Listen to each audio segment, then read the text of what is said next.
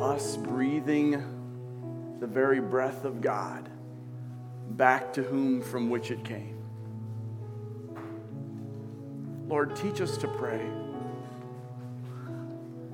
I'm reminded that that's what your disciples asked. Just teach us to pray. Not in a list of how-tos, but because we can't help but breathe the very breath you placed in us back to you.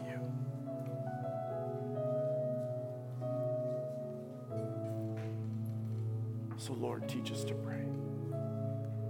In Jesus' name. And all God's people said, amen. Please remain standing for the reading of the word. 1 Thessalonians. It should be on. Hello. All right. 1 Thessalonians 5:12 through 28. Dear brothers and sisters, honor those who are your leaders in the Lord's work. They work hard among you and give your spiritual guidance. Show them great respect and wholehearted love because of their work, and live peacefully with each other. Brothers and sisters, we urge you to warn those who are lazy. Encourage them who are timid. Take tender care of those who are weak. Be patient with everyone. See that no one pays back evil for evil, but always try to do good to each other and to all people. Always be joyful. Never stop praying. Be thankful in all circumstances, for this is God's will for you who belong to Jesus Christ. Do not stifle the Holy Spirit. Do not scoff at prophecies, but test everything that is said. Hold on to what is good. Stay away from every kind of evil. Now may the God of peace make you holy in every way, and may your whole spirit and soul and body be kept blameless until our Lord Jesus Christ comes again. God will make this happen, for he who calls you is faithful. Dear brothers and sisters, pray for us. Greet all the brothers and sisters with a sacred kiss. I command you in the name of the Lord to read this letter to all the brothers and sisters. May the grace of our Lord Jesus Christ be with you. Amen. This is the word of the Lord. Please have a seat, grab your Bibles, and find 1 Thessalonians. While you're doing that, I want to read these words from the Apostle Paul out of Romans.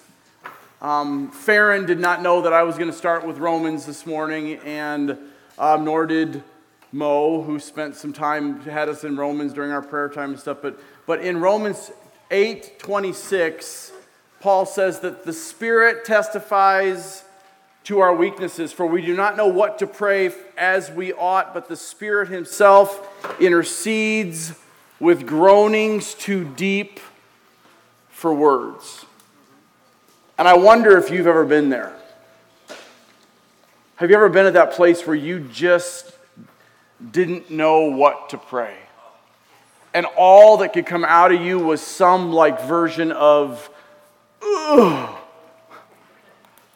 Like there are times, guys, here when I'm having this whole conversation with the Holy Spirit as He's proclaiming His word over His people, and my heart is going faster than my mouth can keep up, and I usually in those moments I'll come back here and I'll look at the word and I'll just look down and I'll be like, oh, because I don't know what else to say. Right? That shouldn't always be our attitude of prayer, but we ought to get there. And I am praying that this time that we're in over the next few weeks, talking about the secret to prayer, would get us to that place where we're okay with the moment. Right? That we're okay with not having the right words. Because the Spirit fills in the blanks. Right? Prayer is the soul's admission of insufficiency. Prayer is the language of dependency. It is the heart's cry for help. Guys, prayer is our acknowledgement of need. Do you want to know why we don't pray as often as we ought? I mean, there's all kinds of things, and we've even taught them here about the busyness of life or the lukewarmness of our heart. But honestly, here's what all that flows out of. It flows out of an attitude of self. If prayer is the language and acknowledgement of our need, our absence of prayer is like nothing else in our lives, is saying to God, I don't need you. either because I am self-sufficient, or because I am self-fulfilling, or because I am self-focused. But guys, we have got to get past that. And so part of what we're going to do is spend an extended period of time, meaning from now until we come back down off the mountain from our retreat, talking about prayer. And we're in this series we're calling The Secret to Prayer. And I got the title from the book that I think there are still some copies out in the lobby. We got some advanced copies from the publisher because we know the author. And the book is called The Secret to Prayer. We're not teaching through it on Sundays, but I do want to encourage you to read it as we go along. So there's a reading schedule that goes along with the book. It was actually put in the book, and it looks like our little invitation cards, like kind of like the one you have in the bulletin, but it actually says what part of the book you're supposed to be reading. And as I'm rereading the book now, because I read it once before it was even published, as I'm rereading the book, it's just reminding me of it is not a book about how to pray. It's not even a book about all the problems for why we pray. It's really just a book about God's heart for prayer. It's a book about what it takes to be a person of prayer. Right? Andrew Murray once said this, and if you don't know who Andrew Murray is, he lived in the 1800s. He died in the early 1900s, and if you're a prayer, you've probably read something by him. But he said this, the secret of secrets. So here's the secret to prayer. Humility is the soul of true prayer. So if in a word I had to tell you what is our motivation, and not only our motivation, what is our ability to pray, it is humility. Right? We have got to, as Scott prayed, we have to decrease that he might increase in us. And that is really what I am praying this series talks about. So if you remember, last week I mentioned some things about what prayer reveals about us. Here are some things that prayer reveals about us. It reveals about us what we think about God. It reveals about us what we think about ourselves. It reveals about us what we think of what God thinks of us. It reveals about us who we're looking to, and it reveals about us who and what we are living for. And last week in the first installment of this series, I asked the question, how do we live this power-filled prayer life? And we looked at the scene in 1 Kings about Elijah, and we talked about how it is about calling on his name, it is about crying out to him, and it is about creating space for him to move. And that last point is where the rest of this series is going to go, is sort of how do we create space in our own hearts and in our lives.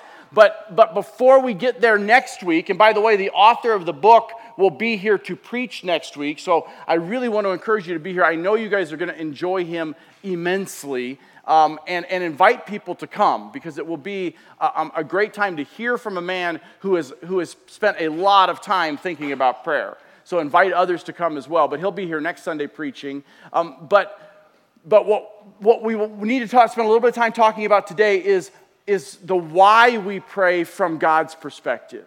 The why we pray from God's perspective. So what I call this is today's message is the humbling theology of prayer.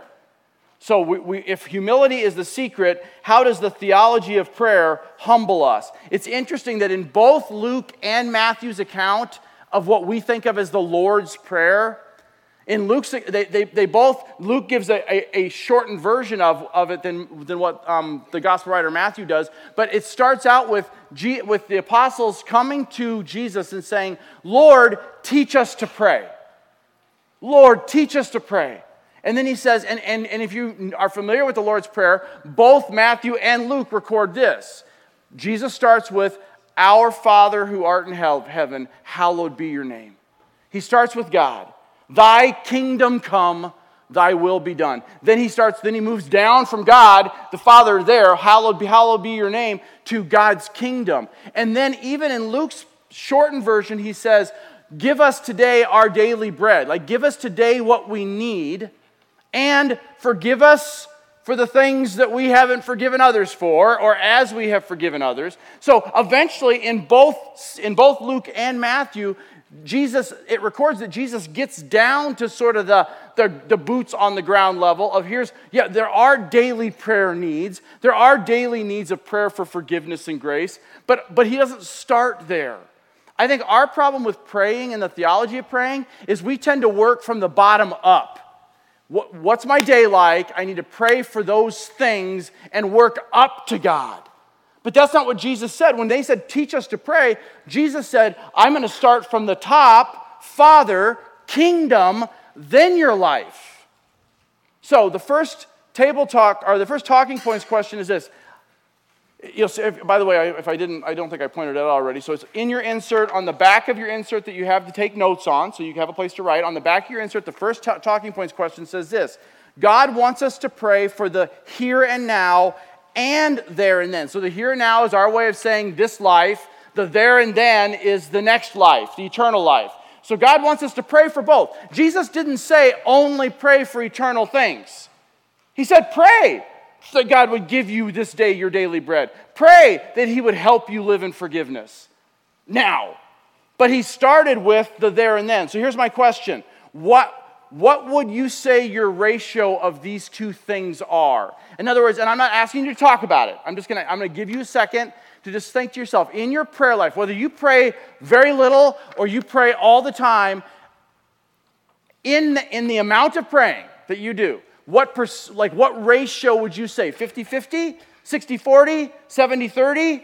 What would you say the ratio is for the things you pray for that are eternal versus the thing, and have eternal consequences versus what you pray for that is just for the here and now? So just stop and think about it, because it'll help us move on to the rest of the message.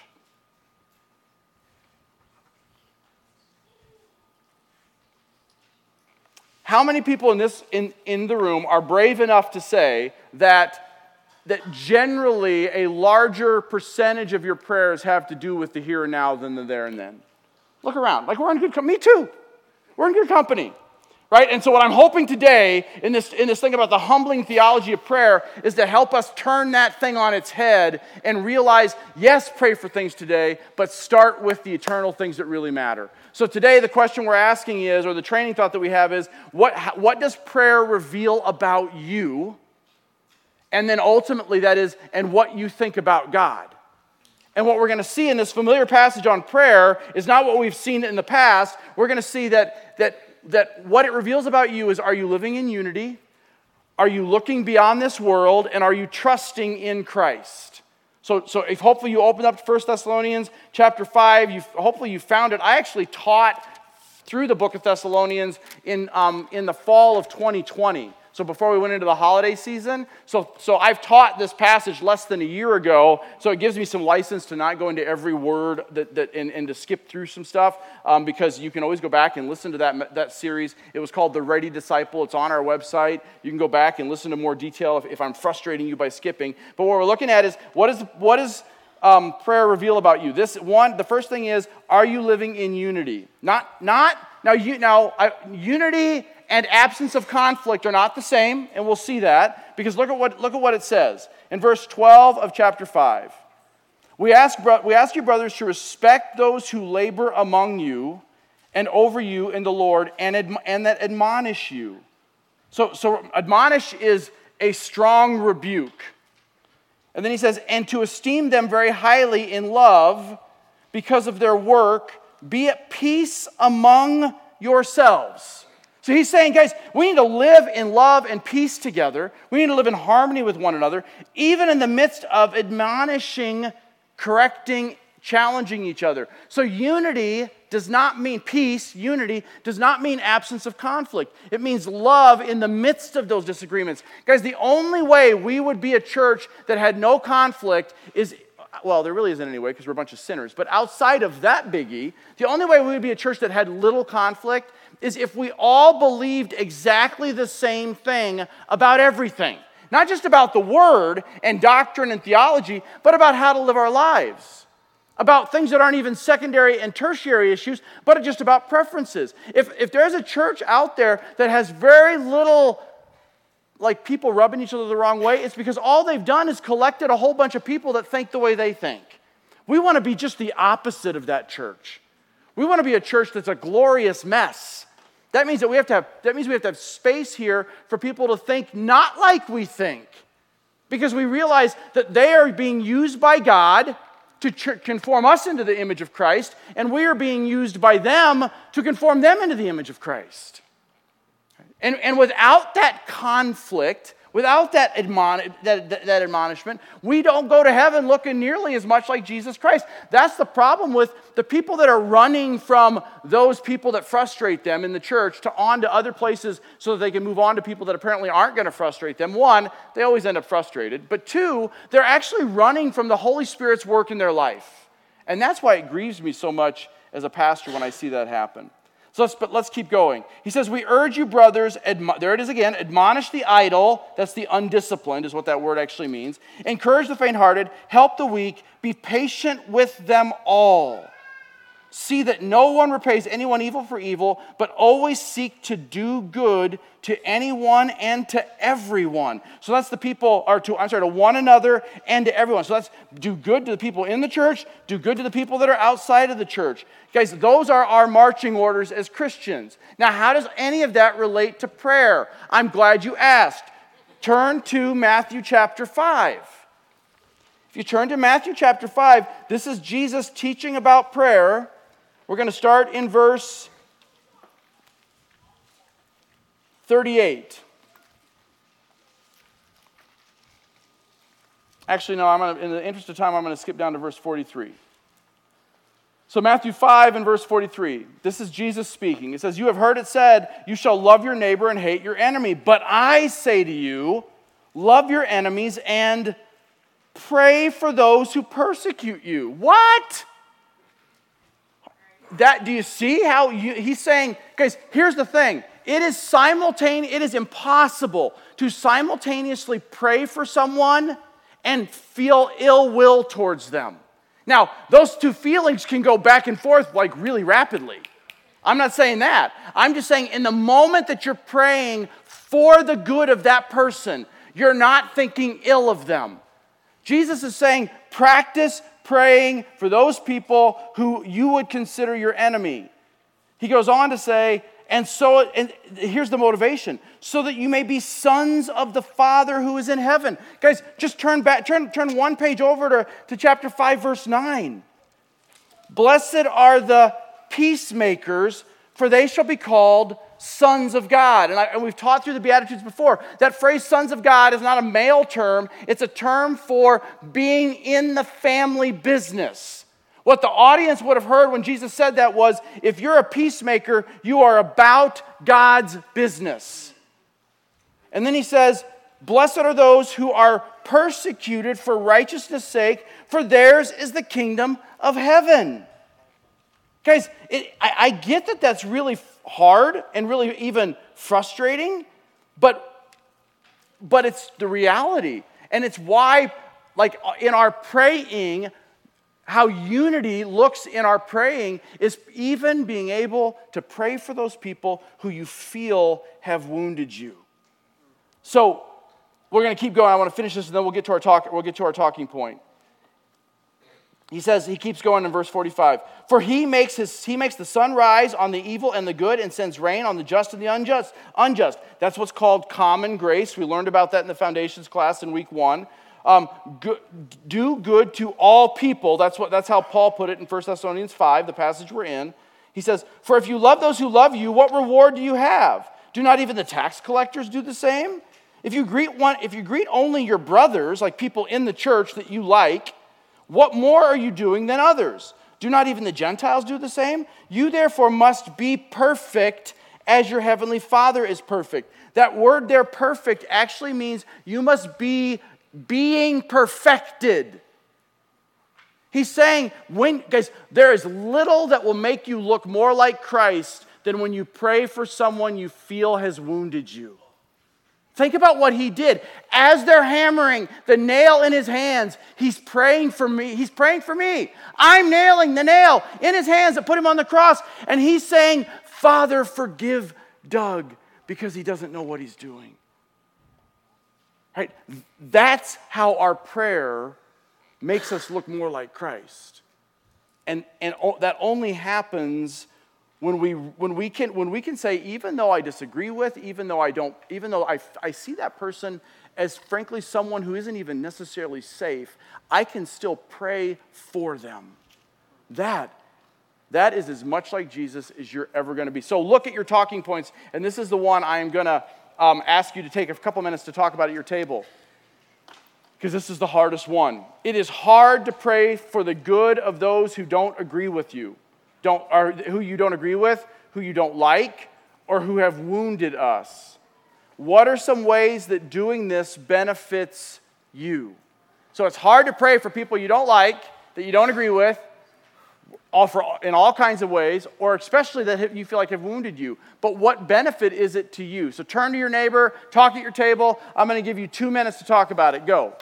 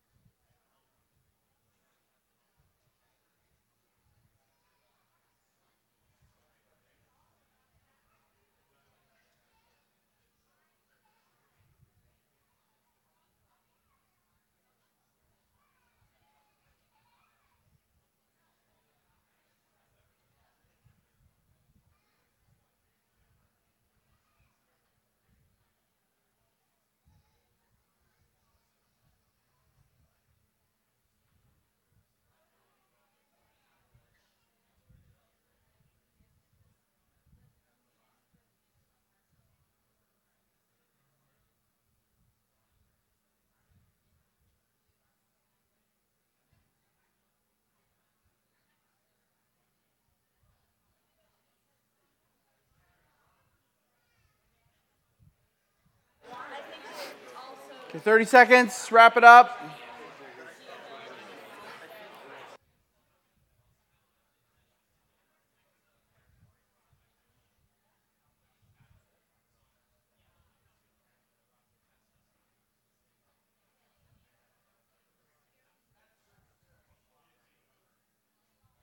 Okay, so I just quick want to get some potential answers. So what are some benefits to praying for those people that maybe you don't want to pray for? Scott?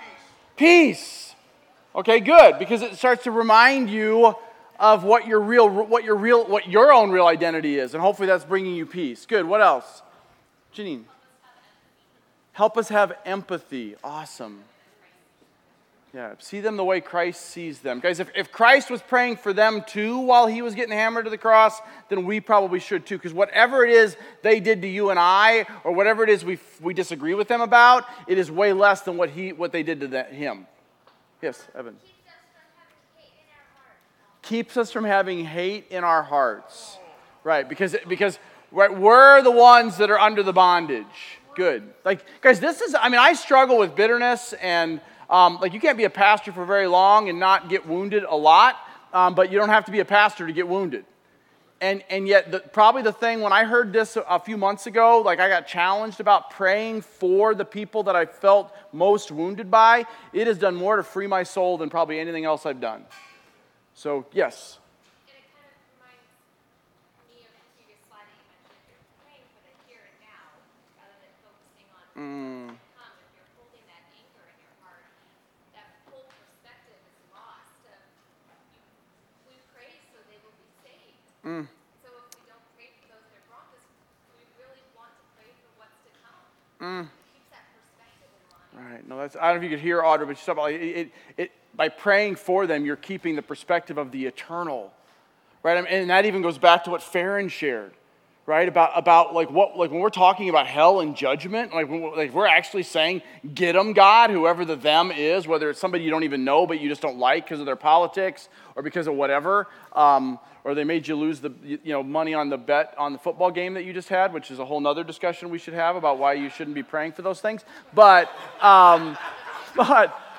it honestly, it's like what we're saying, man, that is such, not even a scary place to be. That is such an unhealthy place to be. because this momentary light affliction, and we'll get there in a few minutes, that even they're producing in your life is being used by God. And so we'll get there in a few minutes. Good. So what we're looking at right now is, what does prayer reveal about us and what we think about God? First of all, it reveals whether we're living in unity. Are we really praying for brothers and sisters, for the world, even for those that we don't agree with? Like, are we fostering that kind of peacemaker unity? The second thing is, are we looking beyond this world? So let's pick it up back in 1 Thessalonians 5 and verse 16. These are probably the most well-known verses in the whole letter that he writes to the Thessalonians. Verse 16, rejoice always. Verse 17, pray without ceasing. Verse 18, give thanks in all circumstances. This is God's will for you in Christ Jesus. Guys, like I said, I've taught on this passage not even a year ago, so go back and listen to it if you want to know what all those words mean. But guys, how is that even possible? Like really rejoice always? Pray without ceasing? In everything give thanks? I mean, come on, Paul. Except if you know Paul's life, this wasn't theory to him. Like, no matter what I've been through, no matter what you've been through, it pales in comparison to what the man who wrote those words had been through, even by the time he wrote them. And this is one of the first letters he wrote, and it got worse from there for him. And he never lost sight of this truth. So how is that even possible to rejoice always, pray without ceasing, in everything give thanks? We have to believe that there's eternal things in balance. Like, the only way we can rejoice always is if we have our mindset on what I just quoted. If we really believe what Paul wrote in 2 Corinthians 4:17. 2 Corinthians 4:17 says, just if you're taking notes, write that down. For this momentary light affliction, whatever that is, I get that being trapped under the towers for as long as you were, Mo, did not feel momentary or light. And what you've been through in the last 19 years to recover from that is not momentary or light. But here's what I know, brother. And here's the joy I have now as your pastor. I know you know this. This momentary light affliction has produced in you an eternal weight of glory that is far beyond all comparison. Because we're not looking at the Twin Towers. We're not looking at the broken bones. We're not looking at the lost leg.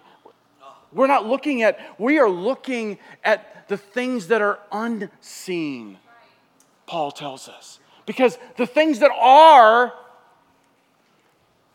awesome new leg, sister. Seriously. Like, praise the Lord. Like, seriously.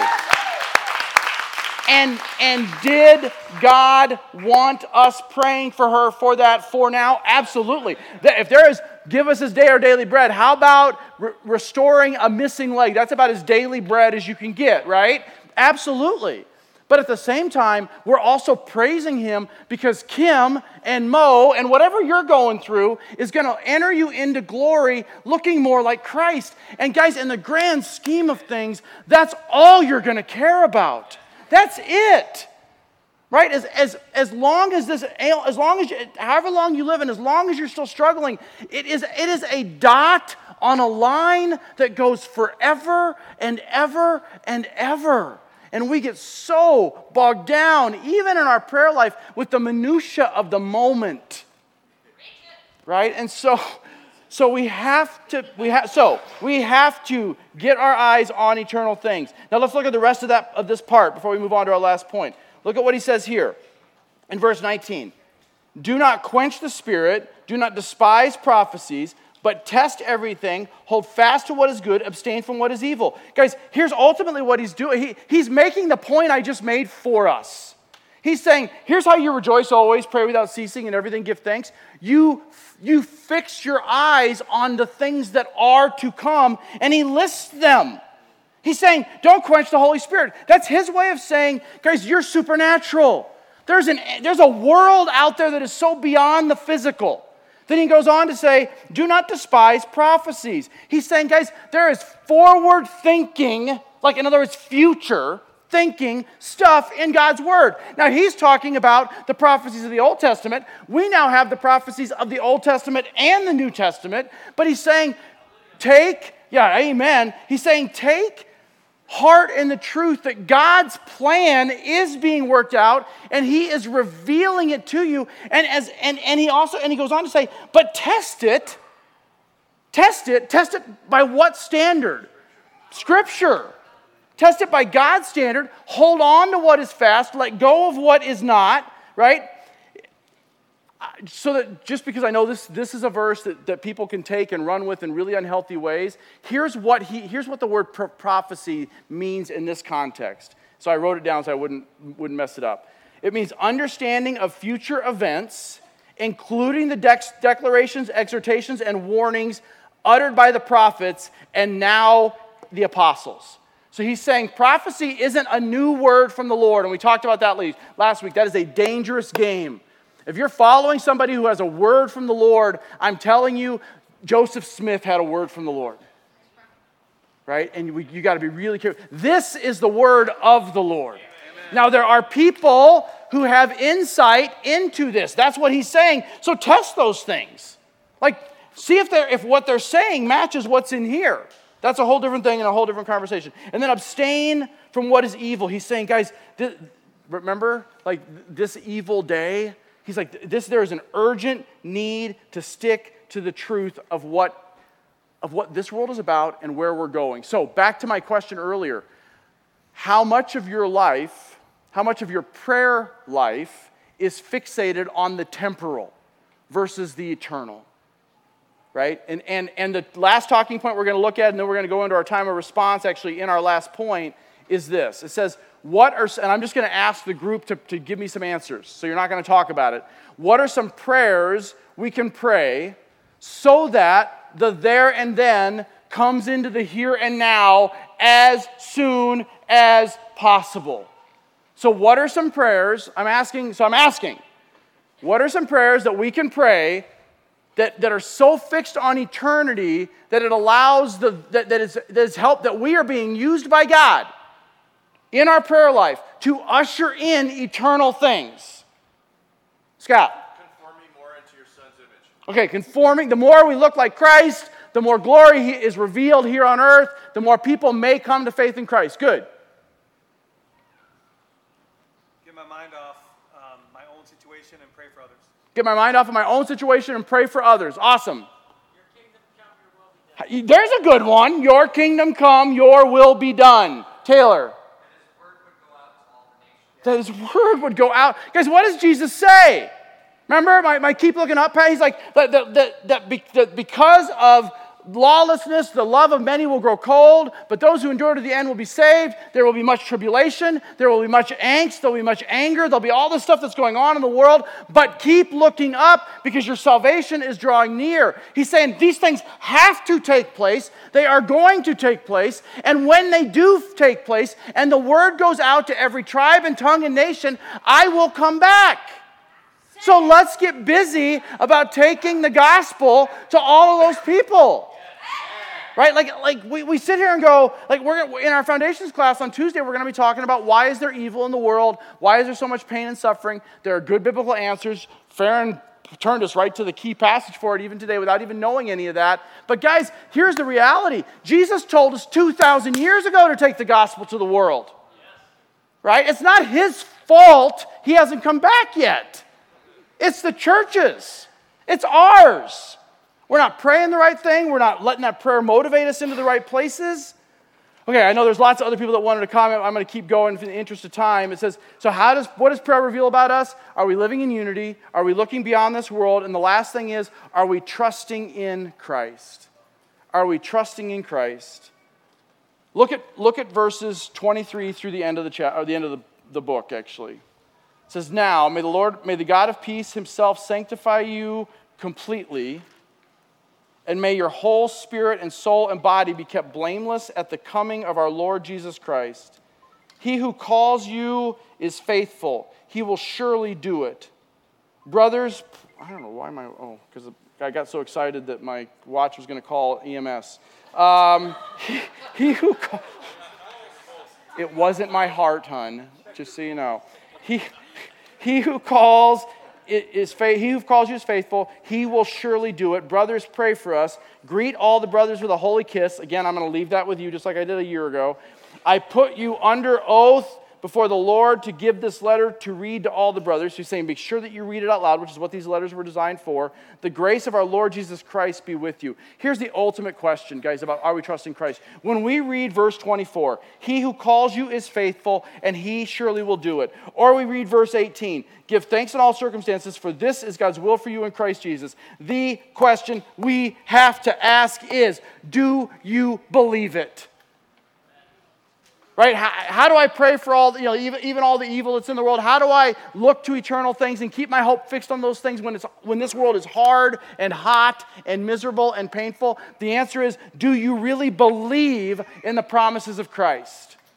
So we're going to finish up. We're going to turn. We're done in 1 Thessalonians. Turn, if you would, just a few pages back to your left to Philippians chapter 3. And we're going to go into our time of response with this because, guys, it is hard. It is hard for us to do this. I get it. So how do we do it? Here is the passage that God used in my life years ago and is still using in my life to this day. In Philippians 3, starting in verse 7, he says this, but whatever gain I had, I counted as loss for the sake of Christ. Indeed, I count everything as loss because of the surpassing worth of knowing Christ Jesus my Lord. For his sake I have suffered the loss of all things, and I count them as rubbish, garbage, in order that I may gain Christ and be found in him, not having a righteousness of my own that comes from the law, but that which comes from faith in Christ, the righteousness from God that depends on faith, that I may know him and the power of his resurrection, and may share in his sufferings, becoming like him in his death, that by any means possible I may attain the resurrection of the dead. Guys, you see what this is the same guy that wrote 1 Thessalonians about 10 or 15 years later. He's saying, guys, I have lived my life doing this. Letting go of this life so I could grab a hold of something. So I see two things in this passage that relate specifically to how do we live this life, how do we live this life focused on Christ in our prayer life? How do we do it? The first is we've got to let go of garbage. We've got to let go of the junk, the sin that so easily entangles us, the stuff that robs us of our joy, the bitterness that ensnares us. And then look at what he says. I'm just going to read 3 more verses of the passage. The second thing is, so we let go so that we can grab hold. He says, not that I've already obtained this or I've already become perfect, but I press on to make it known, to make it known, because Christ Jesus has made me his own. Brothers, I do not consider that I have made it my own, but one thing I do, forgetting what lies behind and straining forward to what lies ahead, I press on toward the goal for the prize of the upward call of the upward call of God in Christ Jesus. Guys, do you see the two things? It is letting go of the garbage in our lives, and it is grabbing hold of something that is better and more beautiful. And that thing that you're grabbing a hold of is Christ. And the vehicle through which we do that best is prayer. Prayers of confession, and we'll talk about those. Prayers of supplication, and we'll talk about those. But guys, as we go into our time of response and the lights come down, I want to. Each of you was given at least one card. Maybe you have 2. If you don't have 2, there's some extras if you're at a table, there's some extras at the table. There's some on the table up here. I'm sure they have some in the back you can go grab. But we're not doing communion today. Here's what our time of response is going to look like. It's going to look like the tale of 2 cards. You don't have to do any of this. There is grace here. You don't have to use both cards. You can do whatever you feel the Spirit moving you to do. But what we're going to do is Scott is going to come up here and he's going to read God's word over you for time. We're going to have a song of response for a time. During any of that time, you can get up, and here's what I'd ask you to do. If there is garbage in your life that you need to get rid of, take one of the cards, write it down. Write down the things you need to see as rubbish for the sake of grabbing hold of Christ. Use whatever you're using to write on your card to punch a hole in it and put it on the cross. The other card is the grabbing hold of God, what is good, what is right, what is lovely. What are the eternal things that you want to lift to the very throne of God? They might be a person's name that you've been begging God to see ushered into salvation. It might be just some stuff that's going on in the world that you want to see turned for His glory. Whatever it is the Holy Spirit would move on you, what you're going to do with that card is you're going to take it and you're going to put it on that wall. Guys, do you remember the scene in Revelation where we get the phrase prayers of the saints? The incense that was rising up to the very throne of God was what? The prayers of the saints. Guys, this is not an exercise in activity here. This is doing business with the King of Kings.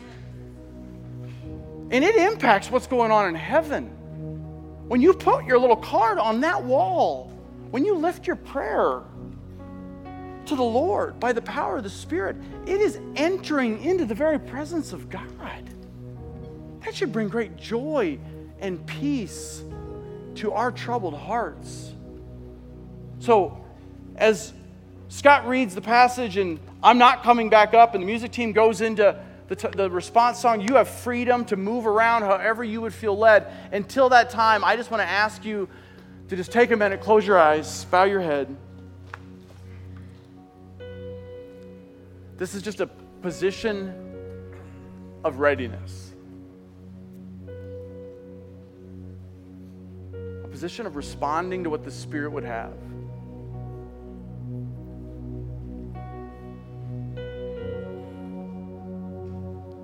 So, Father, as your Spirit moves to and fro throughout this room, that you might show yourself strong in hearts of people. I want to pray for hearts that are not yet yours. I pray that today would be the day that they would write on their garbage card the stuff they've been holding on to because they don't want to come to you. But now they see you as just better. I pray for those of us that are yours, but we still, because dirt sticks, have junk we need to do business with you in, that we would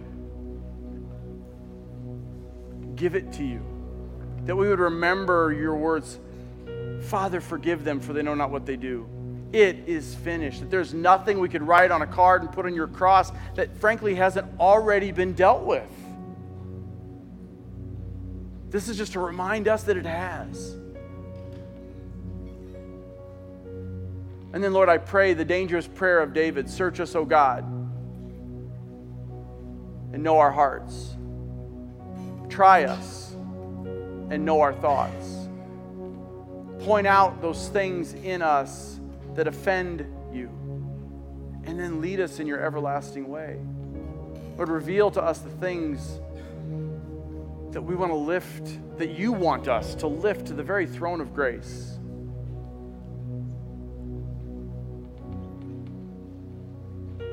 Move among us. Be glorified among us in your movement. In Jesus' name.